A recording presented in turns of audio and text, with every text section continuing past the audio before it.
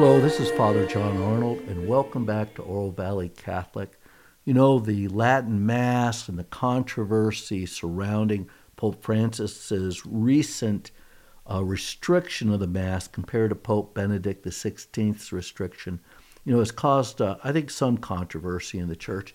I had a young parishioner ask me why we don't say Mass facing away from the people, because the priest is supposed to lead the people to Christ. I thought maybe the best thing was to find someone who was a Catholic, lived before the Second Vatican Council, was ordained before the Second Vatican Council started, to tell the story of his own life and the effect that the Second Vatican Council had on it, and what it's like to be a priest and a Catholic before and after. Father Al Laubenthal, my guest on Oro Valley Catholic, is from the Archdiocese of Cleveland. He was the rector for a number of years, a teacher in the Archdiocesan seminary.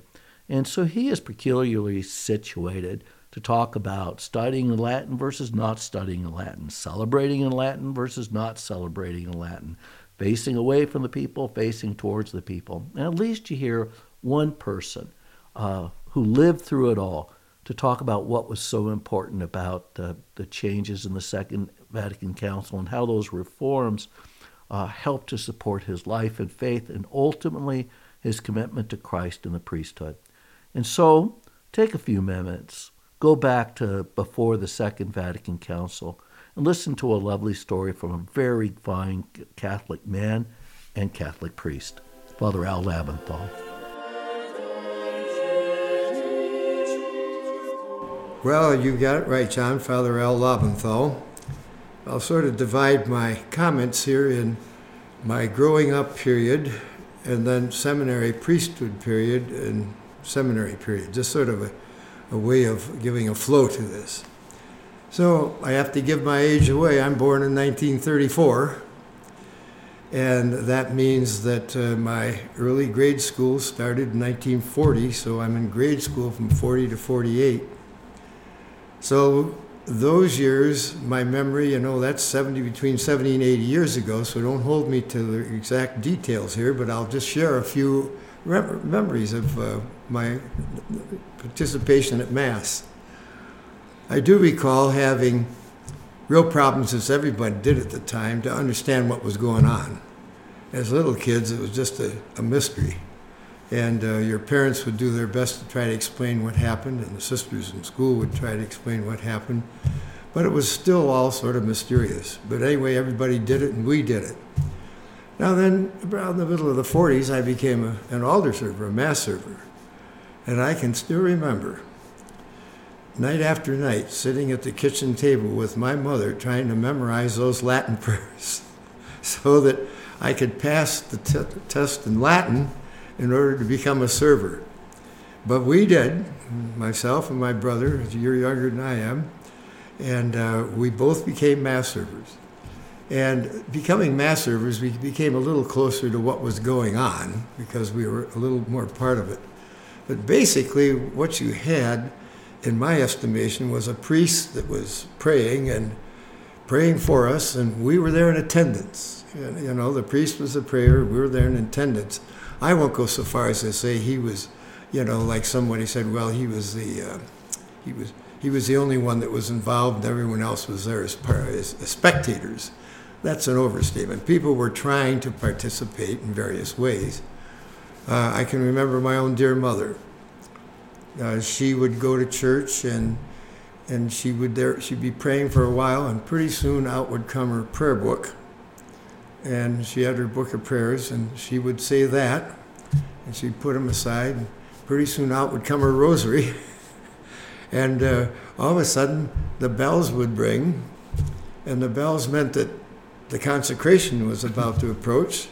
So everything was put down, and we all had to concentrate on the altar because we were taught that's when Jesus really came under the appearances of bread and wine. And so it was a little easier to focus at that point.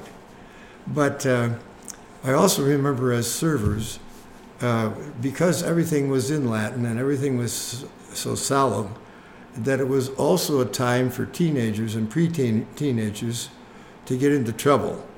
Because if things are happening and you don't know what's going on, you tend to make your own fun, is what happened. I can still remember 4 of us lined up at the altar saying the prayers and the confiteor. And in the confiteor, someone, like we say today, you had mea culpa, mea maxima culpa. And then you had to bow towards the priest. Well, and I can still remember the guy kneeling next to me and going, Bromoseltzer, Bromoseltzer, Bromoseltzer. And of course, there I am trying to keep a straight face. I could have killed him. And we survived that one without the priest seeing us laugh. But there was stuff like that went on. Kids will be kids. Well, anyway, we survived it. I can also remember vividly Holy Week. The Holy Saturday Liturgy was on Saturday morning before dawn in the back of the church at the baptistry. And it was twice as long as it is now. Can you imagine that? But everything was in Latin. I can still remember the priest. It was dark, lighting a candle, and we had to hold a candle away from the baptistry. And he read all those readings, and we have 6 now. I think there were something like 11 of them. All those readings in Latin. You're going through all the Old Testament. Yeah, but you're reading the Scripture in Latin, not English. Yeah, and of course, he was going through it as fast as he could. I mean, the priest could really belt out that Latin, And we just, getting tired of holding the candle as he went through all of that. Would people follow in the Roman Missal where they could read the English translation? Not at that point. That was in the 40s. They didn't English have that at the 40s. They introduced that missal in the 50s. Oh, wow. Late 40s, early 50s, where they had it on the prayers, the English on one side and the Latin on the other. Well, when those were introduced, now I can see the people trying to follow along. And I myself, when I wasn't serving. But what that became for a youngster, a game. Because the priest could say that Latin so fast, and you're desperately trying to get through the English. And of course, he would finish way before you were finished. I mean, they could go through that. What language would they do the homily in? Well, okay, the readings would have been in Latin. He had to do the readings in Latin at the altar, but when he got to the pulpit, he could do the gospel in English, and he could preach in English. Okay. So thank God for that. But why do they make a difference? The Old Testament would be in Latin, and New but Testament you can read Latin. The Gospel in English. What was the Well, I don't know. there? Just because they didn't read both of them in English, I guess it was more of a focus on the gospel. But even interestingly, the homily wasn't often on the gospel because the priest would be assigned topics. Like Lent, they'd have sacraments, or Easter we would have the works of mercy, or the rosary. They would preach on subjects, or God, or Christ. They'd say so that the best of them, if they could work the gospel into what they were preaching, but they would be assigned topics. Mm. So it really. So there were catechetical style homilies, yeah. but not scripturally based necessarily. Necessarily, yeah. Wow. Yeah, I recall that very much. But I do recall that going through with a missal. It was good to have it, but I can go back to my dear mother. When I could see her going, and I could see all of a sudden she'd close it. She'd give up trying to follow because the priest could go so fast, and she'd go back to her prayers and her rosary. So there was an advance made there. Okay. I'm kind of curious. Given that experience as a kid, what made you want to be a Catholic priest? That's a good question. I was a server, and God works in strange ways. Even though these things were sort of discombobulated, a lot of it didn't make sense and so forth, it was still a part of something sacred. It was still part of something that was important. Great reverence. And we were taught for reverence. Women wore veils. Right. Even if we didn't, even if we had a hard time being reverent, at least we were taught to be that way. So I think the exposure was there. And I think, too, my relationship to one of the associate pastors was a good one. Do you remember your pastor's name? Oh, yeah, Father John Brucker. Oh, wow. See, a long time later. Yeah, God I bless can him. remember his name. And Father Eugene Karsh. I can still remember the associate's name. Good German names. Did your family say the rosary in the home? We said the rosary at home. Yeah. But that, and early on, but as we got older and got scattered, of course, like every family, that became, we were expected to be there, but then football practice started entering and play practice. So did you go to like a secular high school, or did you go to minor seminary? What did you do? I went to a Catholic grade school, public high school, and minor seminary. And you were brought up where? North Ridgeville, Ohio. And is that near? The Diocese of Cleveland. So is that like a suburb of Cleveland? Yeah, it's like a suburb of Cleveland. Okay. Now, a good thing about that, see, now you can fast forward to 1952. I graduated from high school. I had a little break where I was into engineering at General Motors, but decided that the seminary was where I should be, with some friends advising me, especially the father of a Jesuit priest, who told me one day when I said, you know, I've got this engineering scholarship, and if it doesn't work out, I'll go to the priesthood. And he stood up and banged the table and pointed at me, and he says, young man, you've got it backwards. He says, you get to the seminary. If that doesn't work out, you go to General Motors. I don't think people talk like that anymore. Different culture. Now when people ask me where my vocation came from, that's what triggered this question. I say I was scared into the seminary. That's it. You know, what's interesting about you is that you were trained to say Mass in the Latin language. You were ordained before the Second Vatican Council started in 1960. Well, it started. The first session was 62. 62. And I was ordained in 61. And then afterwards, you taught in a seminary, and you ultimately became the rector of a seminary. So you're in a really good position to compare what training a priest was like before Vatican II and after. Okay. So what do you think are the big differences, and what's similar? Well, what's similar is you still brought together, you're taught theology, philosophy, and as much of the... I had all of that, yeah. All of that. And we're taught the spiritual life, spirituality, and prayer, and so forth. The context would have been different in the pre-seminary, a pre-Vatican seminary, where we were in the diocesan priests, but our training was pretty much the same as priests in monasteries. The seminary was pretty much like a monastery. In my days in the seminary, we weren't allowed off the grounds except one afternoon a week. And then we could only go to public buildings, like libraries and so forth. If you went to a private place or home or something else, you had to have permission. So it was very boxed in, and you were there all the time. It was not much exposure to the outside. No, you had hardly no exposure. So, you know, I went there from 8 years, from 52 to 61. My summertime, thank God, I was home and I was working, and they did encourage you to get jobs, so it did keep me somewhat in touch with the world. How much of your education in the pre-Vatican II seminary was in Latin? Okay, when I went through theology, I would say that some of the profs could teach a course in Latin, and they did, and you could understand it. Some had problems. What they would do is they'd do a summary, and then they would go in English. And so it was mostly in Latin, but more and more in English as we got closer to 61. In the 50s, it started changing. But they wanted you to be proficient in Latin. Yeah, oh yeah. And so when I ordained in 61, then I was, I have to tell a little story about being ordained. Okay, remember, it's the pre-Vatican Church. We celebrated Mass with our back to the people. And we had what was called these fiddleback vestments.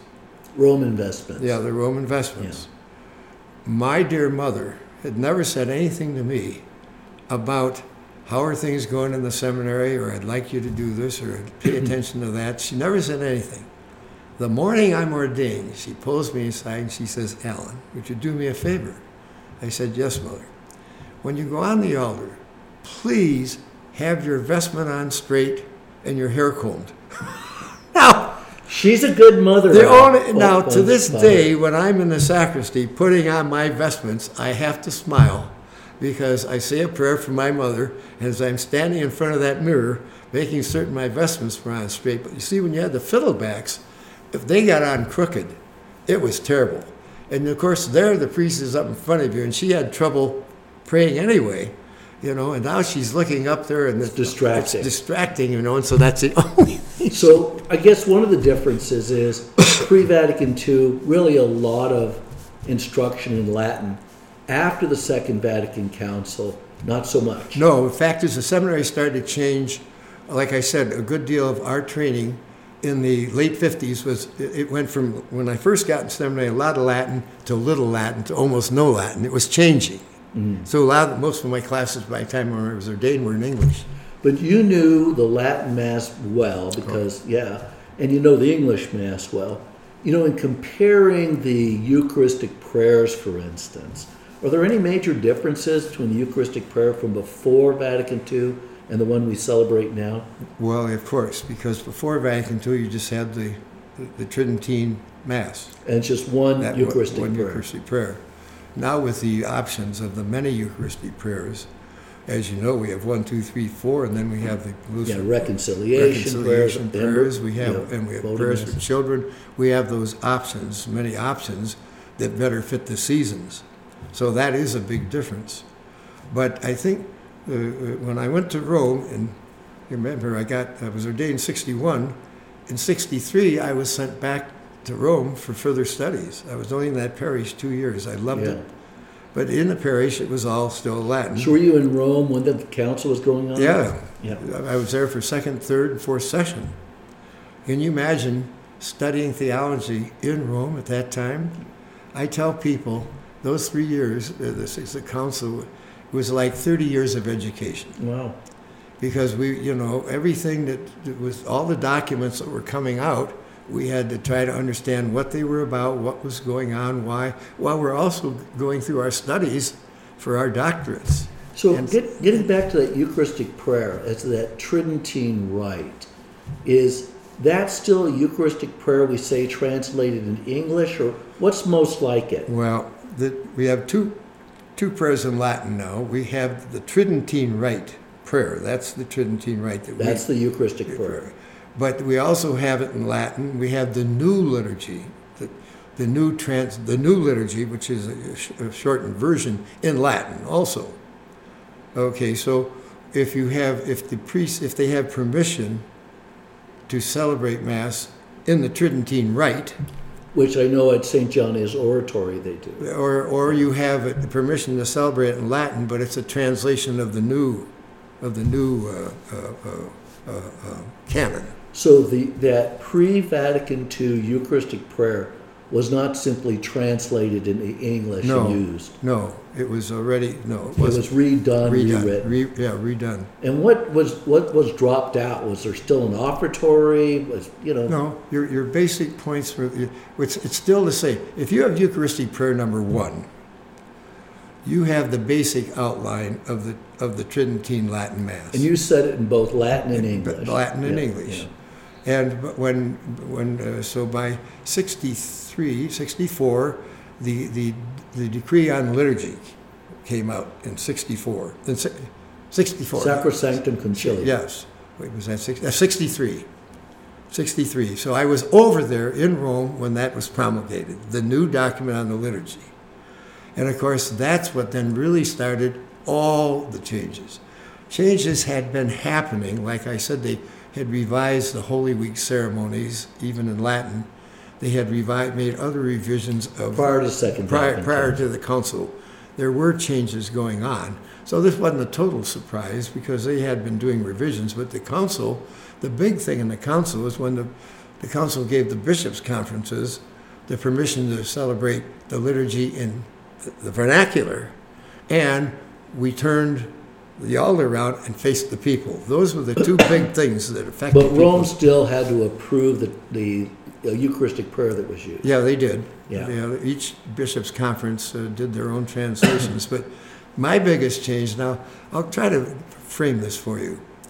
When we were, when I first ordained, people where there were a lot of priests, like at the seminary, or when we would go together on retreat to celebrate Mass, the way we have to do it, you would be in a big room, and there would be about 20 aldars around the walls in this room.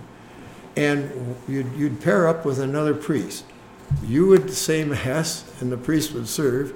Then the server would put on the vestments, and you'd serve. That's how we... Because there was no concelebration. There was no concelebration. Now, can you imagine being in a room with 30 people, all celebrating Mass, trying to be quiet, but trying to be reverent, but, you know... That's why in some of the older churches, you see altars and transepts. Many of them, yeah, all these side altars.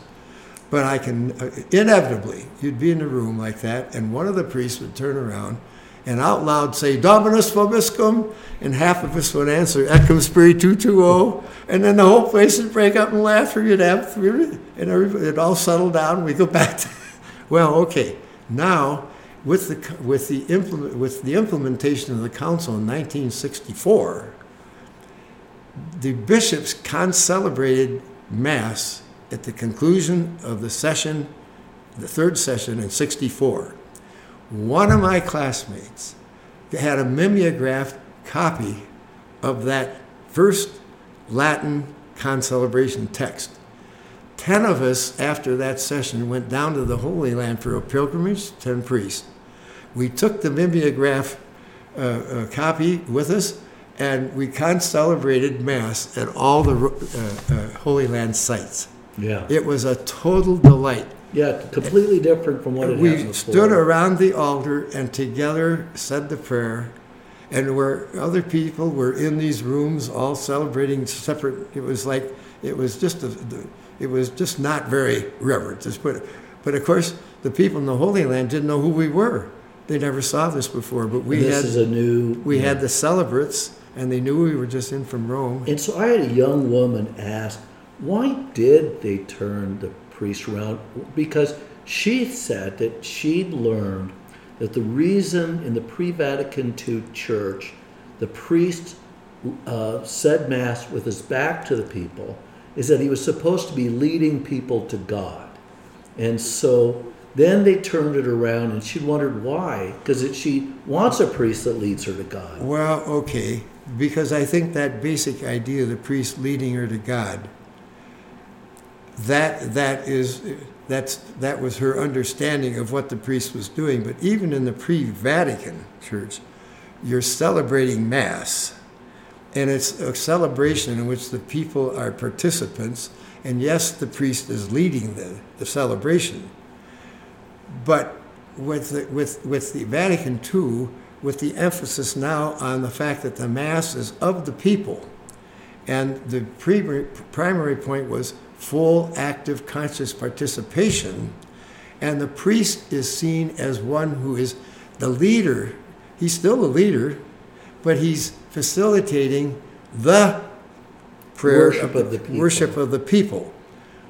By turning the altar around and facing them, you're in eye contact with them, you're in body contact with them, you're sharing with them, and they have a sense of who you are in leading them in their prayer.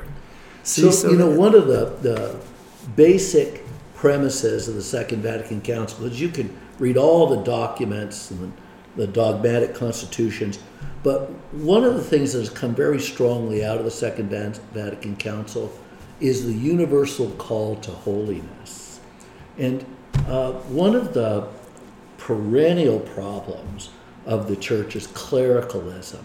Would you reflect for our listeners on the interplay between the universal call to holiness and the problem of clericalism? The problem of clericalism, I think, developed over a period of time when the church more and more and more became identified with the clergy and religious. And you had like two churches. You got the clergy and the religious, meaning the priest, deacons, bishop, religious. The church is the pope, the bishops, the priests. And the people are there, but they're there. I mean, the church gets focused on these people. Now, what happens is, after a while, some of them start taking that seriously. and they begin to see themselves as something very special, or should have special treatment, or should be given special deference. That's it. See, it grew historically, and Also played into our sexual abuse problem. oh yeah, sure. The idea of father, Father, yeah. and why people didn't report. Why do they report to the police? Because clericalism. Yeah, and then why did the bishops not report it right away? Why did they work with it? Part of it was because they didn't know really how to handle it, but there were those who tried to cover it up too, of course. Yeah, just handle it in-house and handle it in-house effectively. and so forth. But the universal call to holiness, the idea that the clergy and the nuns and the bishop were holier than other people. Yeah, this is in the target of the Second Vatican Council. Definitely, yeah. Boy, you put your finger right on it. If you read through the decrees of the council, boy, that's a point that's made time and time again. The baptized. Yeah. The baptized. That's the it. church. Well, I'd like to point out how quickly St. Therese of Lisieux was canonized after her death, but Mom and Dad were canonized after the Second Vatican Council. One's a Carmelite sister, and the other are her mom and dad. And that kind of captures what the universal call to holiness is.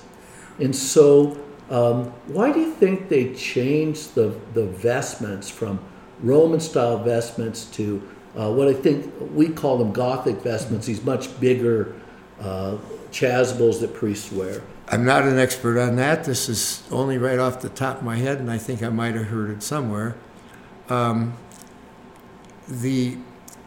vestments that we wear now are more in keeping with the more ancient vestures of the priests. The pictures that we have from look at art. Archaeology and art shows the flowing robes as being more or less the style. And I think Vatican II, it wasn't so much of just getting, a priest can still wear the fiddleback vestments celebrating Mass. There are some priests that are comfortable wearing. Yeah, we have in our diocese vestments that look like what St. Philip Neri used to wear, which is a little different. Yeah, a little different.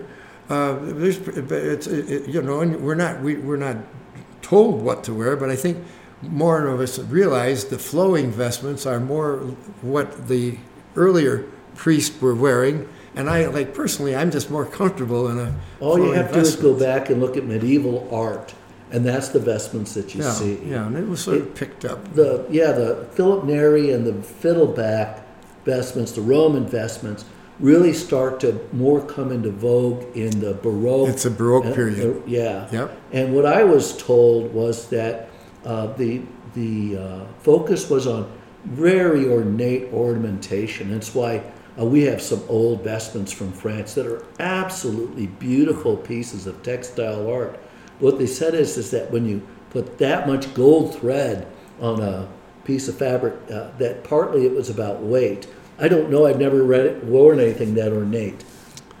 John, I know you can cut this in and out, but I have to tell you something. I'm now thinking back to the seminary. Yeah.